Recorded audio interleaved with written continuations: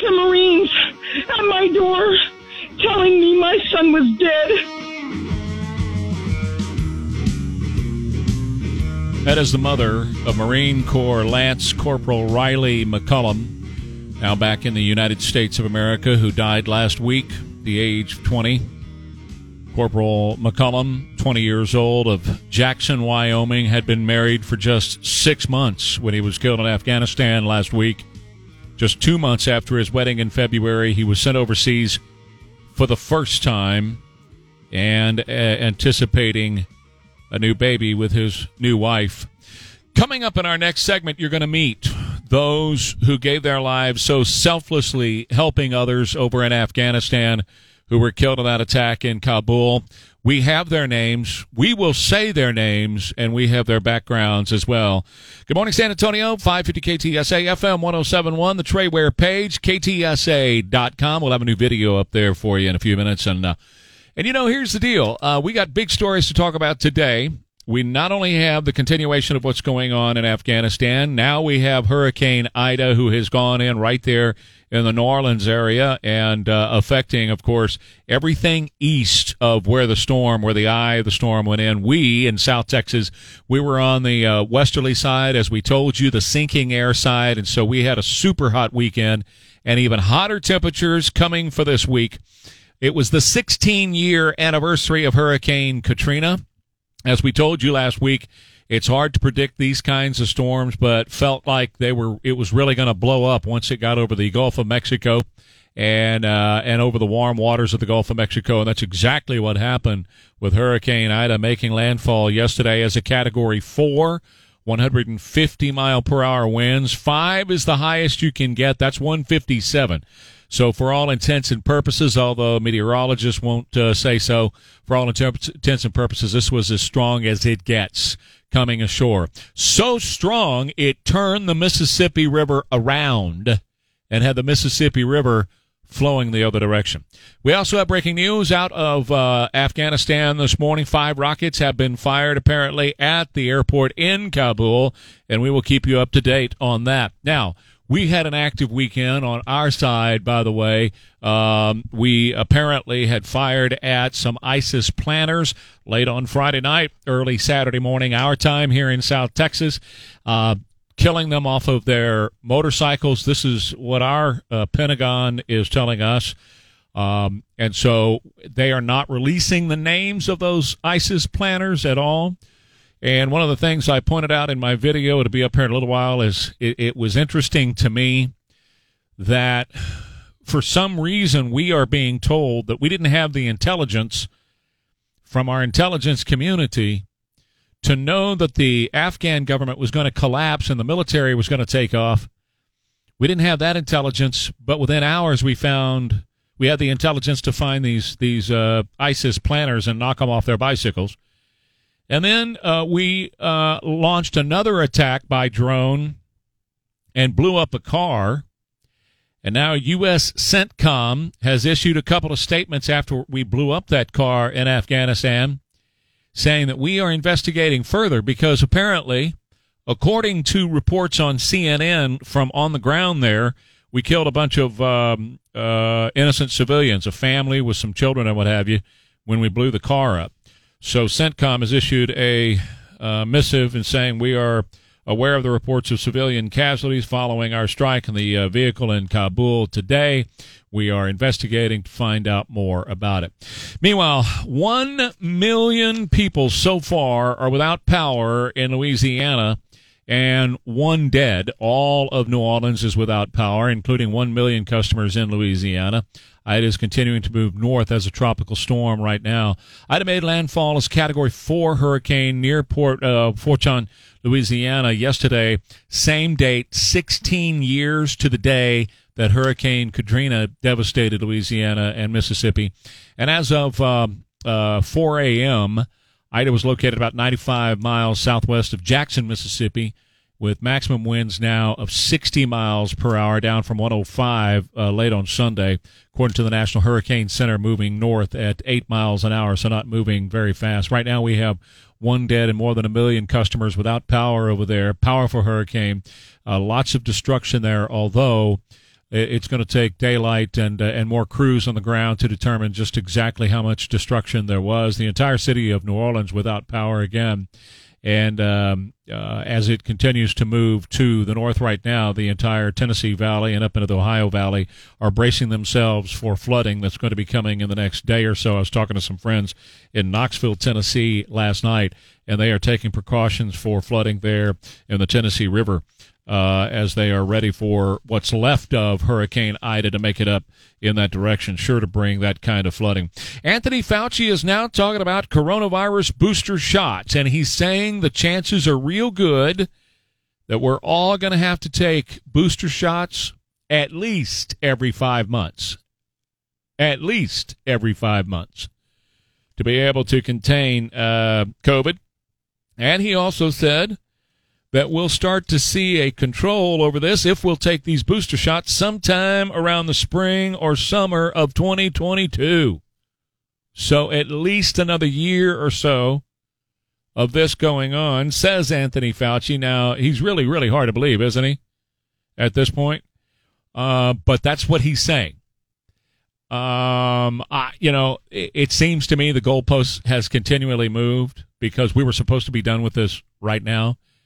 And I think the media has done quite the incredible job of hyping this up. I was paying close attention over the weekend of the stories that the media, including local television, that they were putting up in relation to this, and national folks as well, and how the only stories that you ever see posted anywhere from the mainstream media these days are people who decided they weren't going to get vaccinated, who decided they were going to do, their own treatment, maybe ivermectin or something like that, vitamin C or whatever, and now they're dead. Those are the only stories they're posting. You never see a story about how people recover. You never, ever see them talk about how somebody, they didn't have to go to the hospital and they're fine. No, they don't post those. The only stories they're posting right now are stories of those who did not get vaxxed. They treated it for themselves, and now they're dead. See, this is what's going to happen to you if you don't get vaxxed. You try to treat it by yourself. That's the story that they're putting out there, and you know what? That's just not true in every case. Now, they're making it sound that way, but that's the propaganda arm working clearly. You can see it every day. That's the only story that they'll put up. And you folks in the media, you ought to be fair. You ought to be real. And you ought to get yourself together and quit trying to make yourself a part of the story and sway public opinion one way or the other because of your political proclivities. Tell the side of the people who are recovering. Talk about how great it is to have these doctors and nurses and they get people back on their feet and they get out. It has less than a 1% chance of killing people, and you are focused on that less than 1% chance. Wow. Just for a click. Sticking with the 8. Yeah, that's, he's been saying that, but he's also now talking about 5. In fact, yesterday afternoon, he was talking about 5 months instead of the 8 months. So, I don't know. This is what causes the vaccine hesitancy that we talk about so much, is that they keep changing the story on the vaccine. Because at first, it had a 90 to 95% chance that you weren't going to get COVID if you got vaccinated. And then that changed because people that were vaccinated were getting COVID. So then today it is, no. It's not going to keep you from getting it. You're still going to get it. Even if you are vaccinated, you're going to get it. But it's going to keep you from getting super, super sick and dying. That's the point. It's a therapeutic now. And Alex Berenson, who was on this show last year, he was a former writer from the New York Times. He simply pointed that out on Twitter, and Twitter banned him this weekend. Now, Twitter still allows the Taliban on there. They still have an account. But the former President Trump, he's been banned, and now Alex Berenson has been banned. Of course, they're violating their Section 223 over at Twitter by deciding who can and who can't be on their platform, because it's not a platform anymore. They're a publisher. They're acting like a publisher. They're acting like a propaganda piece. There's only certain things they want published over at Twitter. And if you disagree with them, with their political stance or whatever, you're banned for life. And that's what happened to Alex. I got more details on that coming up. But it's 5:21 now at KTSA. I want you to meet the 13 who died in the attack in Kabul last week. 11 were men, 2 were women. All but one was too young to even remember September 11th and the terrorist attacks in New York City and why we were in Afghanistan. First is Marine Corps Lance Corporal David Espinosa from Rio Bravo, Texas. He last spoke to his mother, Elizabeth Olguin, on Wednesday, just a day before the suicide bombing that killed him. His final words to his mother were, "I love you." Olguin told the Washington Post that Espinosa's dream had always been to join the Marine Corps. He enlisted right after he graduated in 2019 from Lyndon Baines Johnson High School in Laredo, Texas. Texas Governor Greg Abbott ordered the flags to be flown at half-staff in honor of those who were killed, including Corporal David Espinosa. Sergeant Nicole G., 23, from Roseville, California, had become famous the week before her death by being featured in several viral Instagram posts from the airport. In one of those posts, she is holding an Afghan baby with a caption that read, "I love my job." She's got a big smile. In another photo, she can be seen standing guard as Afghan refugees head toward a military aircraft preparing to leave the country. And that one she captioned, "Escorting evacuees onto the bird." Next is Marine Corps Staff Sergeant Taylor Hoover, 31, from Utah. Hoover's father telling the Post that his son was a true hero who did what he loved doing, serving the United States. Army Staff Sergeant Ryan Knaus, 23, from Knoxville, Tennessee, dreamed of being in the military since at least the 2nd grade, writing in his yearbook that he wanted to be a Marine. He joined junior ROTC in high school, graduated in 2016. After then, he joined the U.S. Army.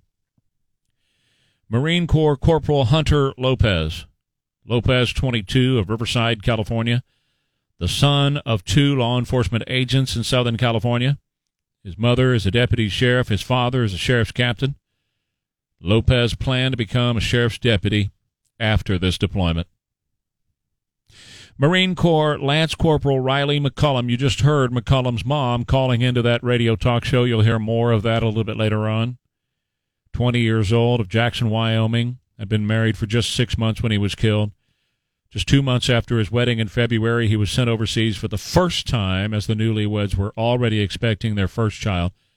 2 weeks before the airport attack, McCullum had been transferred to Afghanistan to assist in the evacuation effort. McCullum's sister, Royce, told the Post that her brother had wanted to join the military since he was 2. He signed up the day he turned 18. Marine Corps Lance Corporal Dylan Marola, 20, from Rancho Cucamonga, California, working behind the scenes in theater and being outdoors. That was his favorite thing to do. He was just the kind of person who would always be there for his friends, enjoyed hanging out with his family for family cookout nights, hiking, fishing, kayaking, spending time just being with his family. Marine Corps Lance Corporal Kareem Nakui, 20, of Norco, California, loved the Marine Corps family, said Nakui's father. He was going to make a career out of this. He wanted to go. There was no hesitation when he was called to duty. Nakui's father also blasted President Joe Biden for the situation in Kabul, telling Reuters he was very disappointed in the way the president has handled this, even more so the way the military has handled it. Marine Corps Sergeant Johanny Rosario, according to a former Marine who served with Rosario in Okinawa, Japan, calling Rosario her soulmate.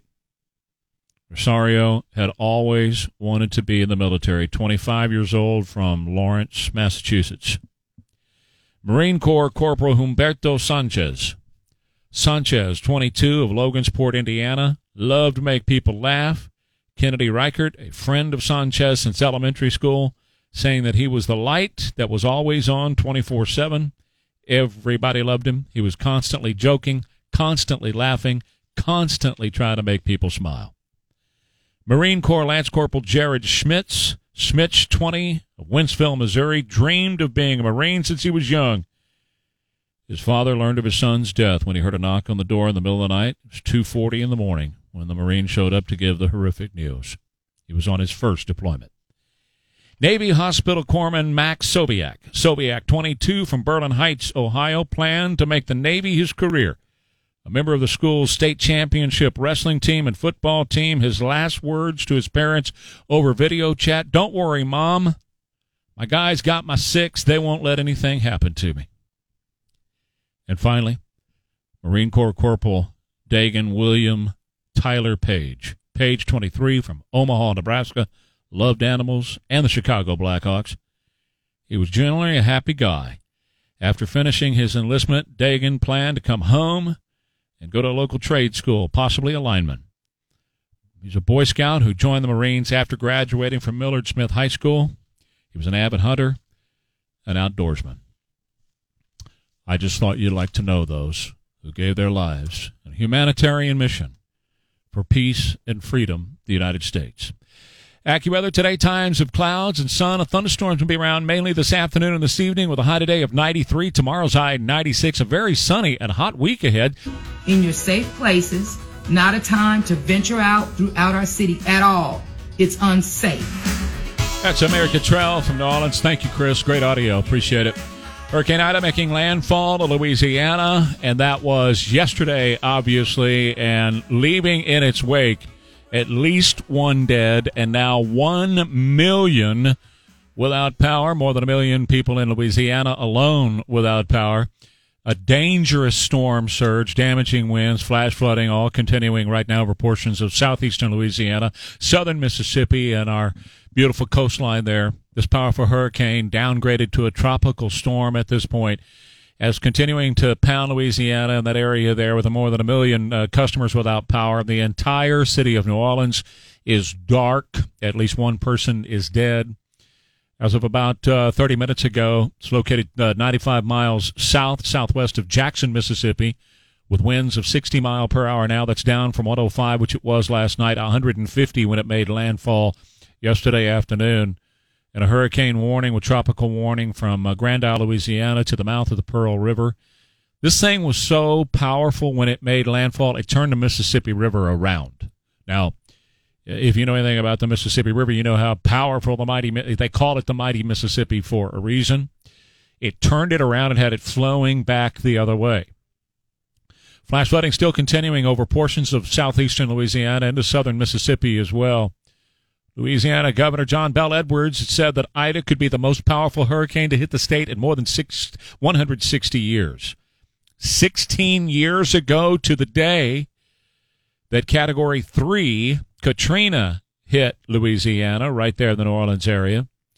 And keep in mind, it wasn't necessarily a storm surge from the coast, and it wasn't necessarily the winds that caused the issue with New Orleans back 16 years ago. What it was were the winds coming back on the backside because of the rotation of the storm, doing damage to the levees, and then Lake Pontchartrain emptying itself into New Orleans. Remember, New Orleans sits underneath water on all sides. That's why it has that levee system, which they spent about $160 million to fortify that levee system after Hurricane Katrina 16 years ago.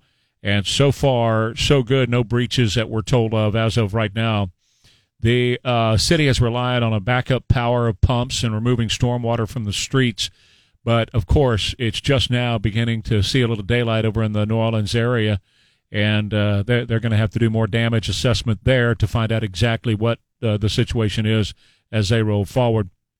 President Biden declaring a major disaster for Louisiana, ordering federal aid to supplement state, tribal, and local delivery efforts in areas that were impacted by Hurricane Ida. Significant flooding reported late Sunday night in a place that's a community adjacent to Lake Pontchartrain as well. And that entire area over there now with it being downgraded now to a tropical storm. It's continuing on a northerly trek that's going to take it into the Tennessee Valley, up into the Ohio Valley, and I was talking to some friends in Knoxville, Tennessee last night, and everybody is just bracing for flash flooding because it's on its way, and they know it's on its way, and they're trying to get ready as best they can. 5:39 now, KTSA. Ron DeSantis, the governor of Florida, is asking the Biden administration to stop resettling illegal immigrants in Florida. He wrote to the Biden administration on Friday asking them to stop resettling illegal immigrants in the state of Florida and to either deport them instead or take them to states that support the flouting of our immigration laws. I've been telling you about this for quite some time, that what they're doing by bringing in all these folks, they're importing voters. They're bringing people in that will vote because, as we know, when illegal immigrants come to the country, 9 times out of 10, in fact, it's over 9 times out of 10, they vote Democrat. And the Democrats know that. That's why they open the border.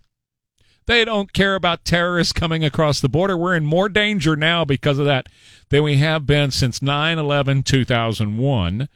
According to terrorism expert Dr. Jeffrey Adicott and others, we're in more danger today than we were on 9/10/2001. More danger. But what the Democrats have been doing is resettling red states, such as Texas, trying to flip Texas blue. It's all part of the Democrats' plan to cheat another election. The Democrat Party is cheaters. They cheated the last election, in my view, and this is another part of their plan to cheat the next election and to cheat in perpetuity, forevermore. So they're not only resettling the state of Texas with folks who will vote Democrat and turn Texas blue, but they're also doing it to Florida. Why? Because their biggest target right now is the guy who's the biggest threat to the Democrat Party in 2024, and that happens to be Ron DeSantis.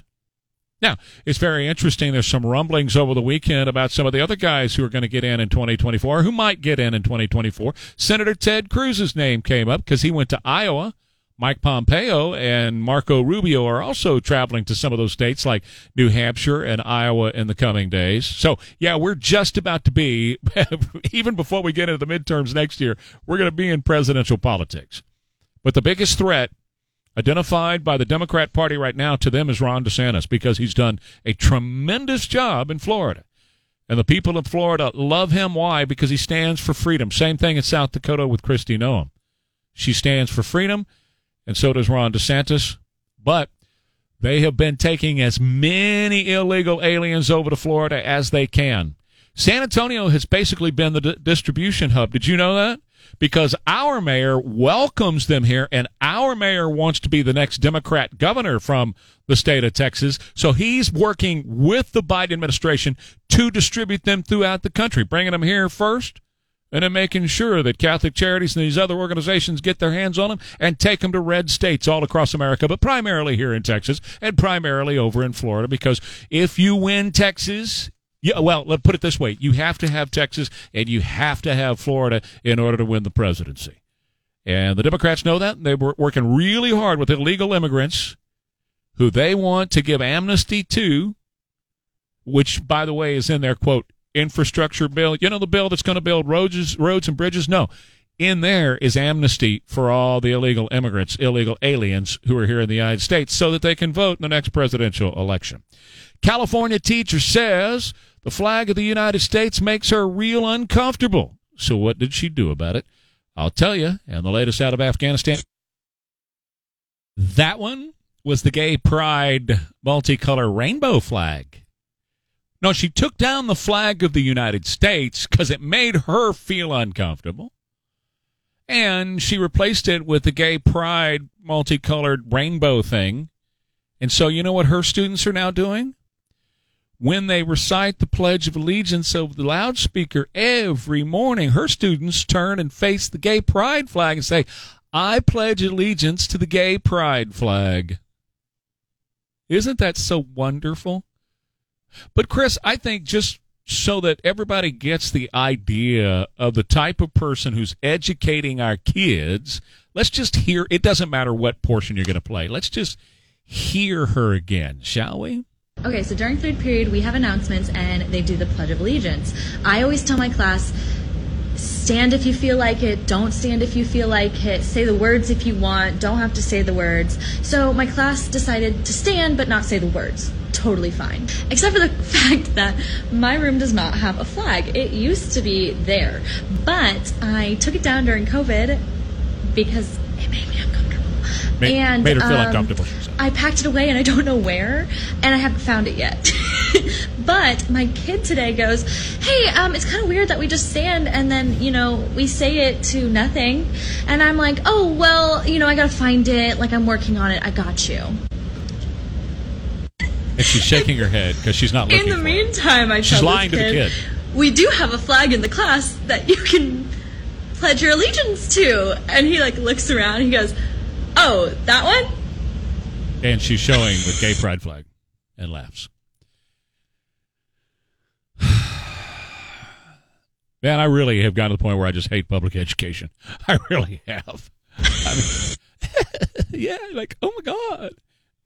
Like she's smacking gum and twirling her hair all at the same time. I have grandchildren who are more mature than her. I have grandchildren who are more responsible than this numbnut, brainless trash who is teaching children in California. Now let's turn to something that matters. Kathy McCullum, the mother of 20-year-old Lance Corporal Riley McCullum, called in to the Wilkow Majority Show on Sirius XM Patriot Radio. She revealed that she had just been notified at 4 a.m. that her son, 20-year-old Lance Corporal Riley McCullum, had been killed in Afghanistan, and she's not happy. 2 Marines showed up at my house at 4 o'clock in the morning to tell me my son was dead. So my name is Kathy McCullum. My son was Riley James McCullum. You can check it out. His wife, she might not want me to say her name. They just got married on February 14th, and they're expecting a baby on September 26th.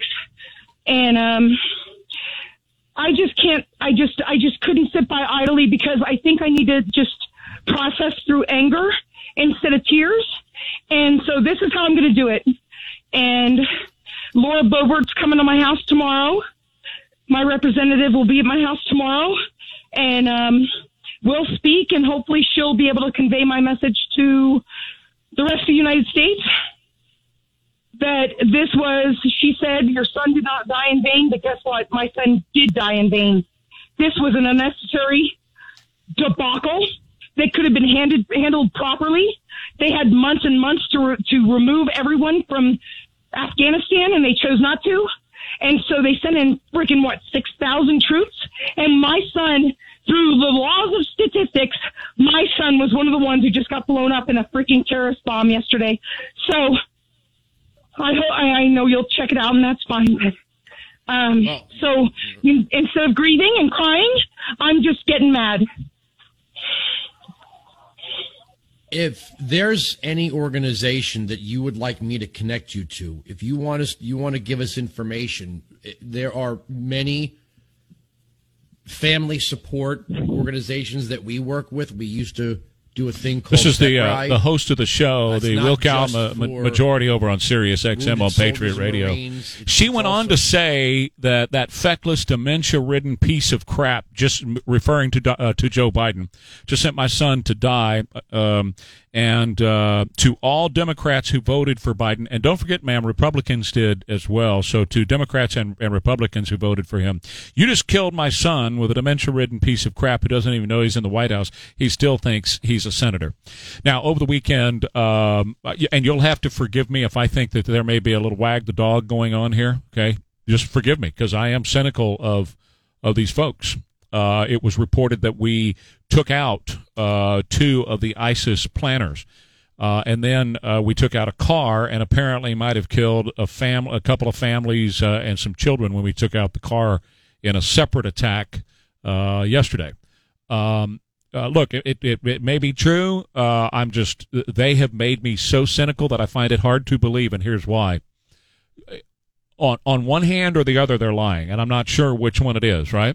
Because at the beginning of this, they said it was an intelligence failure that they did not understand that Afghanistan was going to crumble and fall into the hands of the Taliban that quickly, and that's why they were unprepared for the debacle that happened. You remember how many times we were told that? Over and over and over again. The president repeated it. All the guys at the Pentagon, they all repeated it. Over and over again, we were told, well, we had no idea that they were going to collapse that quickly and the Taliban was going to take over that quickly. We didn't have that intelligence. We didn't have the intelligence they said that there was going to be an attack until the last couple of hours before it happened. And the UK had to inform us of that intelligence. But now you're telling me we had the intelligence to figure out where these two planners were in just a couple of hours and find them on the motorcycle and blow them off the motorcycle with the drone? So which is it? Did we have the intelligence to know Afghanistan was going to crumble and you just didn't do anything about it? Which is it? Because it can't be both. Either we have the intelligence or we don't. What we have is a bunch of politicians lying. With a dementia-ridden piece of crap who doesn't even know he's in the White House, he still thinks he's a senator. Incredible. And what pain that mother is obviously feeling. The pain of one of the Marines, mother of one of the Marines that was lost last week in Afghanistan. 6:06 now at KTSA. Trey Ware here. This is the KTSA Morning News. Let's update you on what's going on. Hurricane Ida, at least one dead, more than 1 million customers without power right now in Louisiana. The powerful hurricane downgraded to a tropical storm earlier today. It's continuing to rain down in that area and continuing now to move northward, moving very slowly. It's got sustained winds of about 60 miles an hour right now. Dropping a lot of rain. It hit with such force yesterday with 150-mile-per-hour winds that it turned the Mississippi around. And you know how powerful the mighty Mississippi is. Turned it around. So now with daylight in New Orleans, we're starting to see the devastation, roofs that have come down, signs and buildings that have been deeply affected, some of the flooding that has happened there. It was 16 years ago to the day of Hurricane Katrina, so everybody remembers the devastation of Hurricane Katrina. And this was more powerful than Katrina. Katrina was a Cat 3. This was a Cat 4 right out of Cat 5. 157 is a Cat 5. This one was 150, so it was right there. And, you know, we told you last week, these things, you got to watch them real close because they can blow up in a hurry. I mean, you know, once it gets out of the warm waters of the Gulf, bam, the next thing you know, can blow up in no time at all. That's what happened. And made a beeline right for New Orleans. And then, of course, after that, everything to the east caught the wrath of this hurricane, Hurricane Ida. So far, we only have report of one dead, and we're praying that that number doesn't change. Authorities still saying, though, we're hunkered down and we're going to wait until more daylight comes before we can get out there and really check and see what's going on. With that, with the entire area. Mainly their concern is going to be over in Mississippi because that would be the brunt of the storm surge that they're thinking could be anywhere between 15 and 20 foot of water, wall of water just hitting in that area. And that was the case, by the way, with Katrina 16 years ago yesterday, is that it was a huge storm surge and a huge amount of the disaster was over in Mississippi. That's where they had big problems over in Mississippi. In fact, that entire shoreline was destroyed and was in shambles for a couple of years after Hurricane Katrina right there in Mississippi. We heard a lot about, of course, New Orleans because of the devastation, the loss of life, about 1,800 people. But that was primarily because after the storm had moved by, Katrina, the winds brought that water through those levees on the back. Remember, the levees were being breached, and Lake Pontchartrain emptied into New Orleans. New Orleans sits underwater. And they built those levees around to keep Lake Pontchartrain and the Gulf of Mexico out of New Orleans. Well, those levees were breached, and Lake Pontchartrain just emptied into New Orleans. So far, nothing like that has happened here that we have reports of. But now people up in the Tennessee area, the Ohio Valley, and whatever, they are now bracing for storms and flash flooding that's sure to come a little bit later on this week. The Kabul airport has been targeted in a rocket attack foil by the U.S., is what we're being told now, targeted by a rocket attack, shooting 5 rockets at the Kabul airport. More details as soon as they become available on that. But now we have retired Major General Dana Pittard, a former commanding general at Fort Bliss over in El Paso, saying a bigger problem that we have right now is radicalized Islamists already here in the United States. The real danger are the folks that are radicalized here in the United States and ready to attack us here, particularly with 9/11 coming up next weekend. Saying the suicide bombs in Kabul today, suicide bombs in the U.S. tomorrow. Biden must immediately secure our southern border before it's too late, according to U.S. Representative Tony Gonzalez. Petard, the Major General, saying we face a bigger problem here regarding security here at home, the radicalization of people who are here in the United States, radicalized by Al-Qaeda and ISIS-X affiliate in Afghanistan. We are now learning that the Biden administration has been bringing these Afghans into the United States despite the fact that they don't have any documents whatsoever. They can't prove who they are. Many of them have gotten on these flights to get out of there, and the numbers have been pumped up by the Biden administration to make it sound all rosy and hunky and dory and all that. But the fact of the matter is, many of the Afghans that were brought here, we don't know who they are. According to CNN this morning, the goal from the top down, according to CNN, is to fast-track as many Afghans out of the screening and vetting process as possible through the European and Middle Eastern countries, board them on flights to the United States without first requiring documentation or proof of identity. And according to CNN, the approach from the administration has been to get as many people on a plane as you can. We'll sort it all out a little bit later on. So they have landed here in country in the United States without any documentation. We don't know who they are. We don't know their backgrounds. We don't know if they're legitimate evacuees that should have even been brought here. What is concerning people like the Major General is we have brought terror. We may have brought terror here. Did we bring terror to the United States? And nobody knows because most of these people, we don't even know who they are. We don't know their names, their background, or anything. Pentagon officials said that up to 100 Afghans evacuated have been flagged as potential matches to intelligence agency watch lists. They find them on the no-fly list or that they have been on terrorist watch lists or whatever. 100 so far that have been brought to the United States have been flagged with that. You combine that with a totally open border, and yeah, you can see the fact that there is absolute panic among people right now that we are facing the 20th anniversary of 9/11 in just a week, 2 weeks actually, and here's the possibility that we may have brought in terrorists. We know that terrorists came through the southern border because they've captured a couple. But maybe we have flown them in here in this chaos that has ensued because of the absolute utter failure of the Joe Biden administration and what they have done to our country and to our people during this entire process. You know, it didn't have to be this way.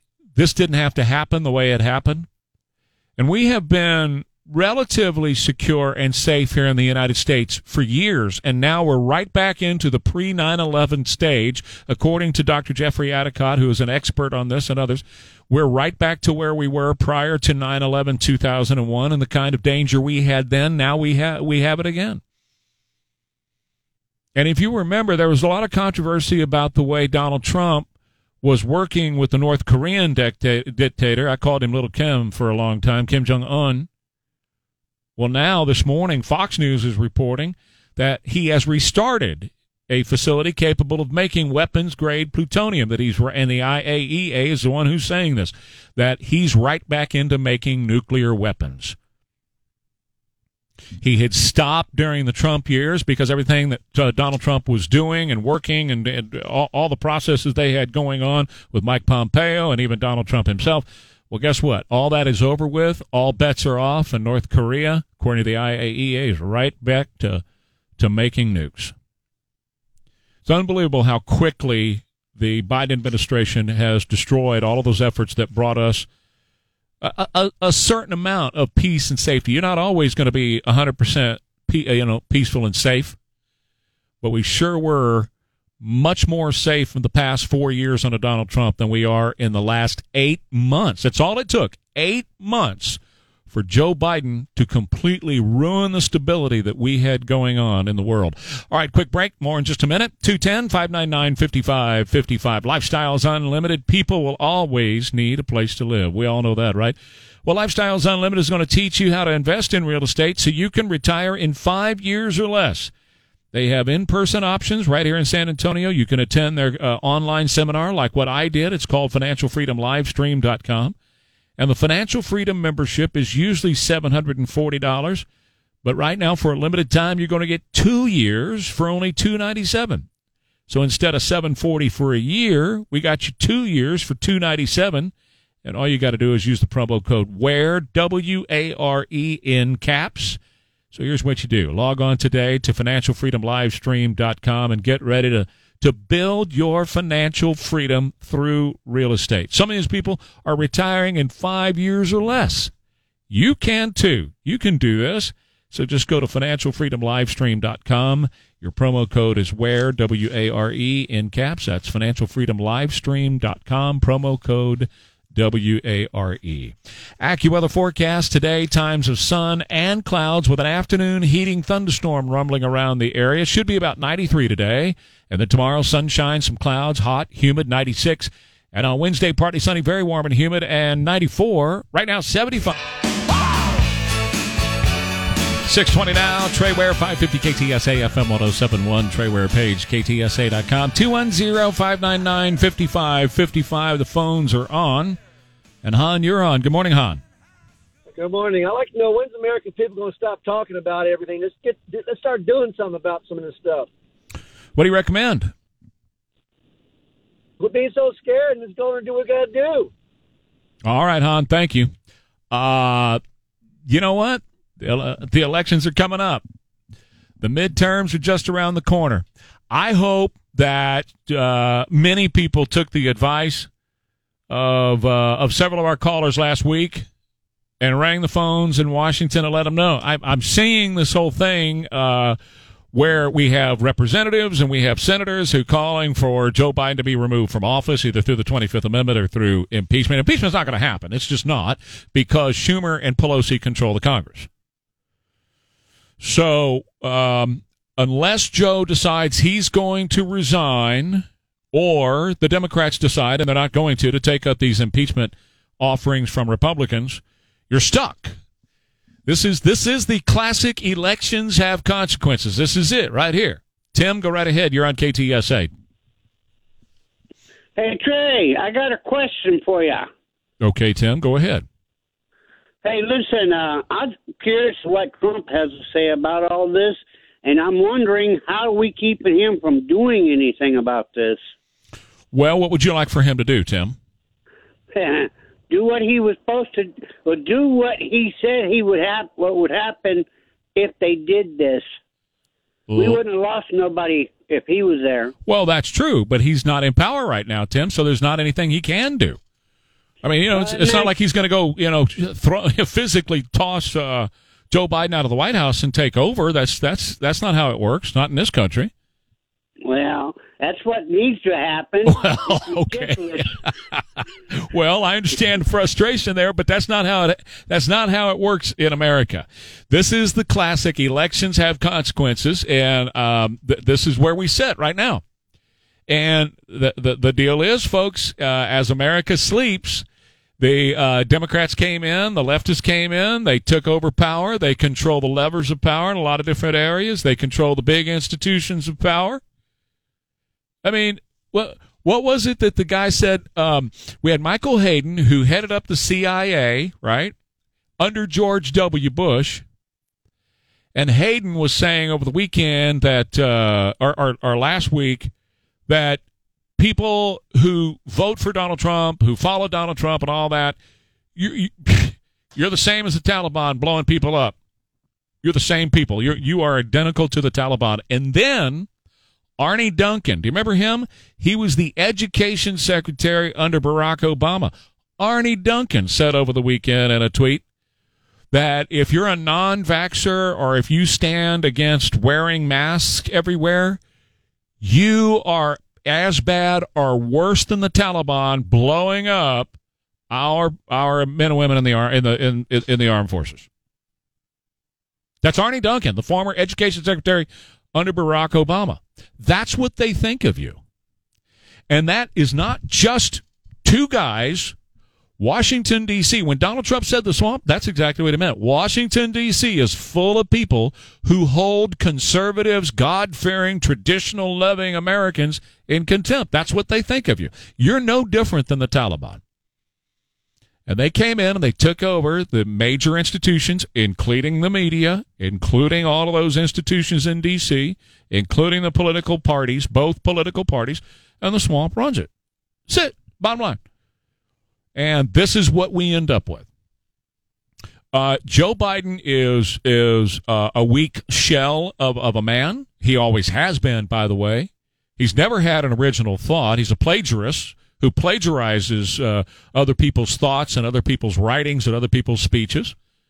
But see, here's the thing. America knew that about Joe Biden before he was elected, and they elected him anyway, whether they did it by cheat or whether it was legitimate or maybe it was a combination of both, and I think that's exactly what happened. But you got a guy in there now who yesterday, when he went to FEMA because of the storm that was moving in, and he wanted to do this whole, photo op with FEMA, he goes and stands there. And he says, after he gives his remarks to the FEMA headquarters in D.C., Joe Biden says, I've been instructed to not take questions, but go ahead. Oh, okay, go ahead. Play. I'm not supposed to take any questions, but go ahead. Yeah. Mr. President, on Afghanistan? I'm not going to answer Afghanistan now. Can you get facilities? Okay. He turned and walked away. I've been instructed or I've been told to not take questions. Here's what I want to know. This is on the heels of the press conference last week where he said, folks, I've been given the list of the people I'm supposed to call on. The first is Kelly O'Donnell from NBC. Who is this? It clearly is not him because he's saying it's not me, folks. I've been instructed to call on these people, or I've been told that I'm not to take questions, blah blah blah. And it was Reuters who said, well, what about Afghanistan? I'm not talking about Afghanistan. I'm not going to answer any questions about Afghanistan. This is the guy who is the president of the United States that is responsible for those 13 deaths last week. Whether he wants to accept that responsibility or not, which he has not done so, whether he wants to accept that responsibility or not is irrelevant. He's responsible for those deaths last week. And yeah, the American people have some questions, and those people who are burying their sons and daughters right now, they have some questions, and the man can't even stop long enough. Well, he stops. He can't even justify their existence by answering their questions. Oh, and by the way, he's catching a little bit of heat online as well, because when he went to Dover Air Force Base over the weekend when the bodies came in, he spent time staring at his watch, checking what time it was. Because, I got a meeting coming up for reals. I got another meeting coming up for reals. For reals. I have to make that next meeting. That's what we're dealing with. That's who we're dealing with.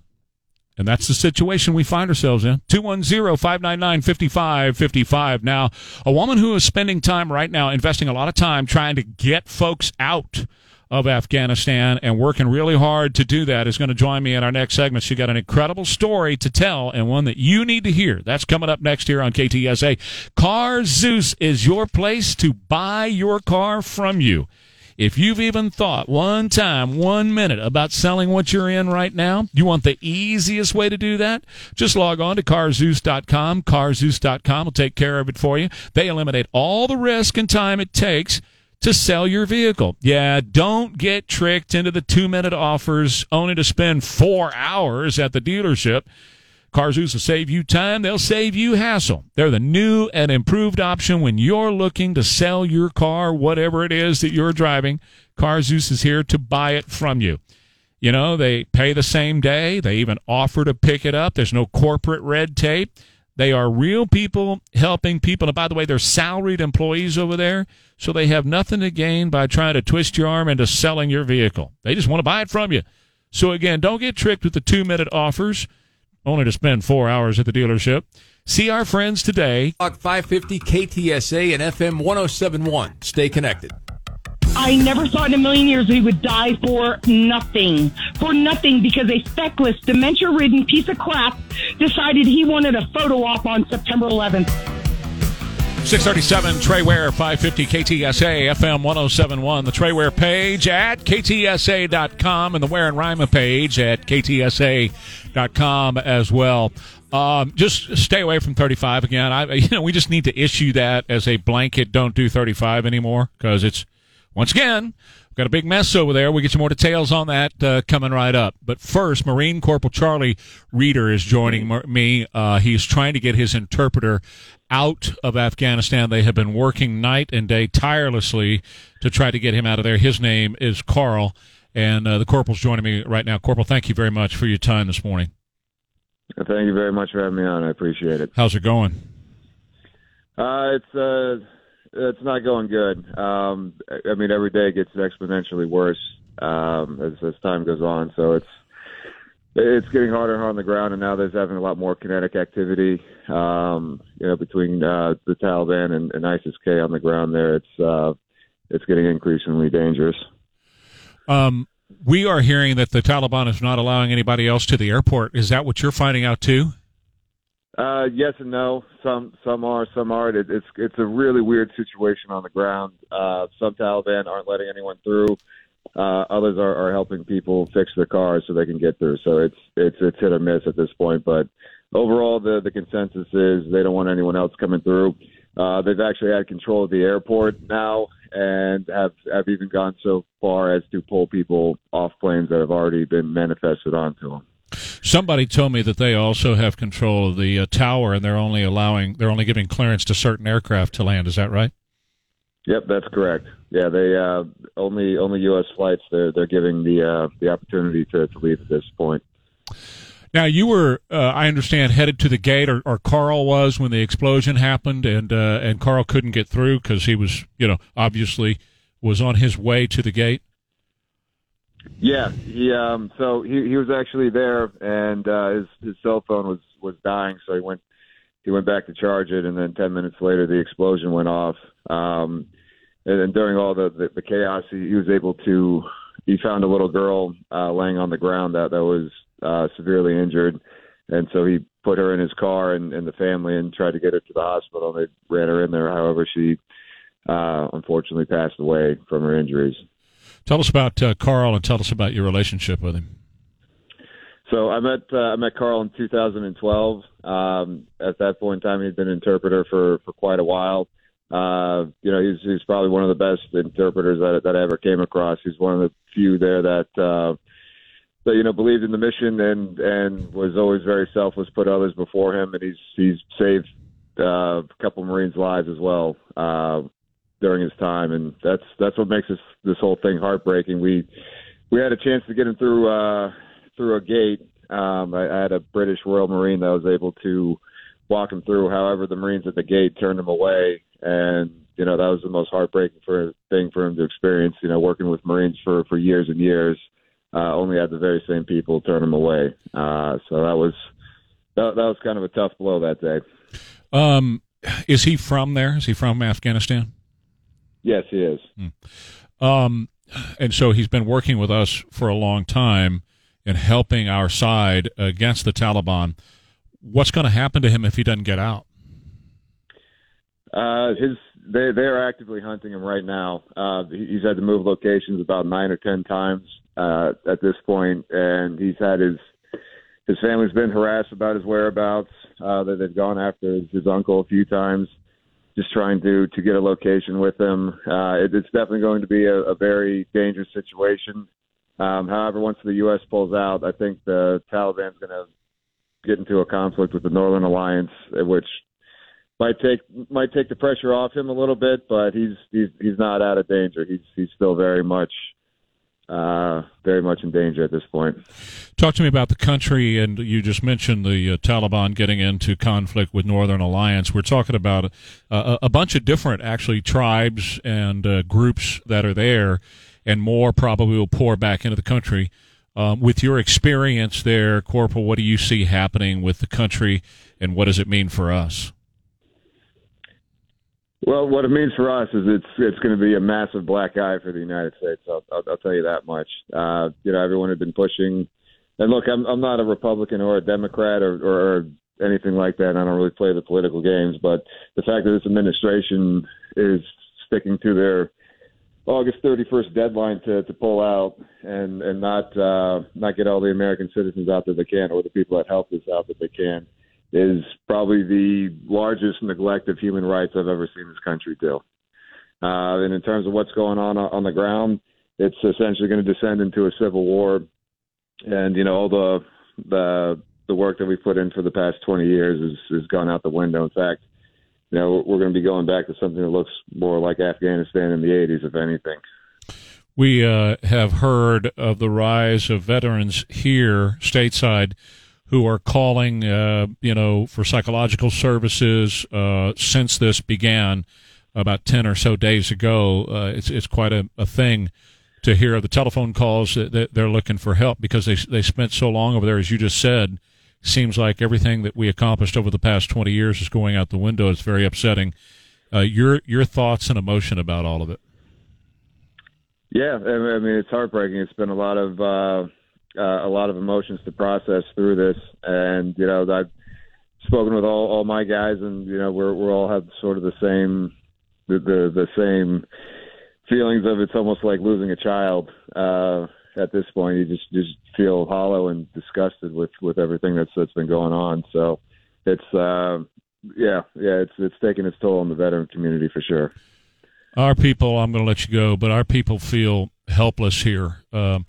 Is there anything that we can do? Anything that people who listen to this show all across the country can do to help out in this situation?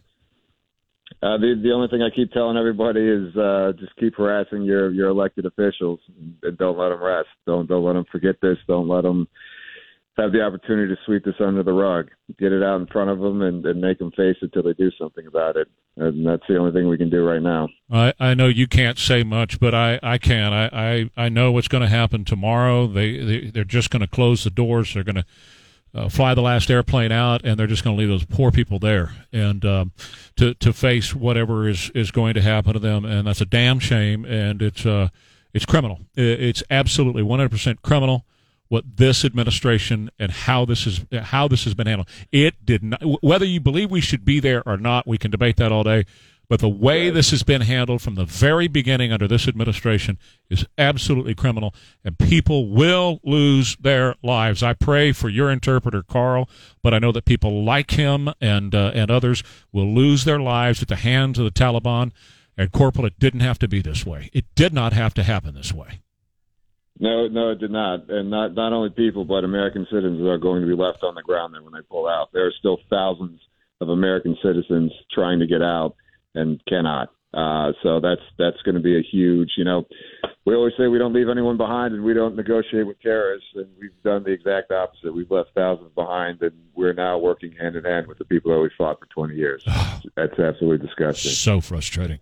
Sir, thank you for your service. Thank you for your time. Our listeners will pray for Carl, and we will let our representatives know, and we will be in touch with you for further updates. Okay, sir?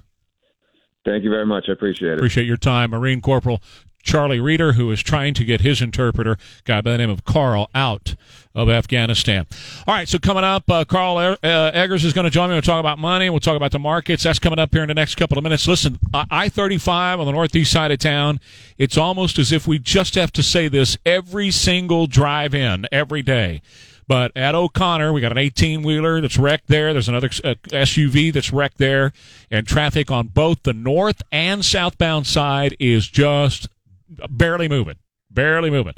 So, again, if you're coming in from New Braunfels and all that stuff, you're going to have a wait. And on the northbound side, if you're trying to get out of town and head toward New Braunfels or San Marcos, whatever, you're going to have a wait because both sides are super slow. They're moving, but I'm talking about inching through. Again, northeast side of San Antonio, IH-35 in the O'Connor area is where the original accident happened, but it reverberates through the entire area over there on the northeast side of town. So be prepared to give yourself a whole lot of time wherever you're planning to go. Back. TSA Morning News with Trey Ware appear courtesy of the Stevens Roofing Newsmaker Hotline. Federal Reserve officials are trying to figure out how to pin down the concept of maximum employment. That will be key in the decision for when to start easing the Fed's easy money policies. The best things in life are free, but you can give them to the birds and bees. I want money. Nothing like a bunch of flying lizards around the studio on a Monday. That's what I want. I want some money. And speaking of the Federal Reserve, the chairman, Jerome Powell, gave his speech Jackson Hole last week, saying the U.S. economy has made enough progress for the central bank to possibly begin tapering off their asset purchases this year. But get ready, because more rate hikes are coming. Carl Eggers from CreatingRicherLives.com joins me on Monday at this time. How did you interpret what Mr. Powell was saying, and how did the market interpret that, Carl? Yeah, it's not a big surprise, Trey. I mean, they've been telegraphing this for a few months, and there's a big group of Fed officials. Some of them have a voting right, some of them do not. But some of them have been out there saying it's time. It's time that the economy's recovered enough that we need to take our foot off the accelerator, stop some of these asset purchases. They're buying bonds to essentially keep interest rates down and kind of help the economy. I want to be very clear, though, and the listeners need to understand what this means. This is not the same as raising interest rates. Raising interest rates, where they literally go and say we're going to adjust interest rates up, that may not happen for a whole nother year, maybe even a year and a half. So that's on the back burner. What they're talking about is ending the quantitative easing, and all they're talking about is reducing their purchases. They're not talking about shrinking the Fed's balance sheet. That's quantitative tightening. That is a different animal. This is like, inning one of a baseball game. This is the very first thing that they're going to do. And so they're probably going to start doing that at the end of the year. And so the implications are maybe nothing, but it could be that interest rates start to just naturally go up on their own a little bit, long-term rates. So when you talk about refinancing a home and things like that. But I will tell you, our estimate is that interest rates are still going to be pretty low for a long time in this range. But what we are dealing with, and you and I have talked about it, is inflation. It's still going to be here for a while. I mean, these high prices and things costing more than you're used to, that's not going to change because the supply chain is still messed up. Delta has thrown a wrench into that even further. And so that's going to go on for a while. So it's not quite what they used to call stagflation, where the economy slows a bit and there's inflation, but it's a cousin of that. So we're going to see prices continuing to go up, and the economy is starting to slow a little bit. I mean, these crazy bounce off what we saw, a year and a half ago has to slow down a little bit. So we're seeing a little bit of a slowing in the economy. At the same time, inflation is still high. And one other thing, sometime this week or I believe next week, we're going to have maybe 7.5 to 10 million people that are going to stop getting some of the pandemic aid that they've been getting the last year and a half. So you could see a lot more people jump into the workforce in the next few weeks here. So we need to watch that as well. Maybe, just maybe we go to restaurants and we don't have to wait 2 hours because there's not enough staff. Well, only pay, $75 for a meal with 4 people there, family of 4 having lunch, paying $75 these days. The prices have gone just insane because of that supply issue. In fact, Cisco announced last week, the largest food distributor to grocery stores, that they're having interruptions now because, number one, they don't have drivers, and number two, there's production issues as well. And any interruptions like that only drives the prices up higher. Well, and don't forget, it's not just bottlenecks.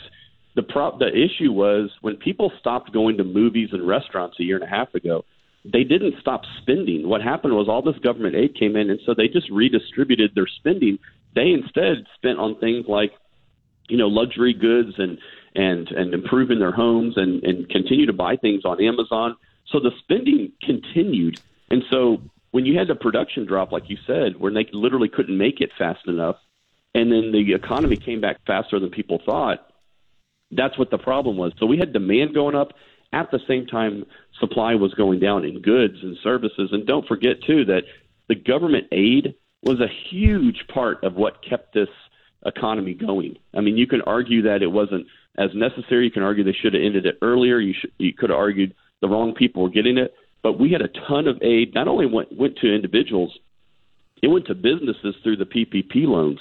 And so you're seeing all of that. There's just too much money out there chasing too few goods. Yep. And that's what inflation is. I mean, look, if you're a hunter going to buy corn for your feeder, it used to be $7 a bag, 50-pound bag, like maybe 3-6 months ago. It's $10 a bag now. Oh, I know. So it's across I know. the board, Trey. And well, yeah, people are eating, and they're realizing how expensive food is these days. Carl Eggers, creatingricherlives.com. Thank you, Carl. Ware and Rima up next, KTSA.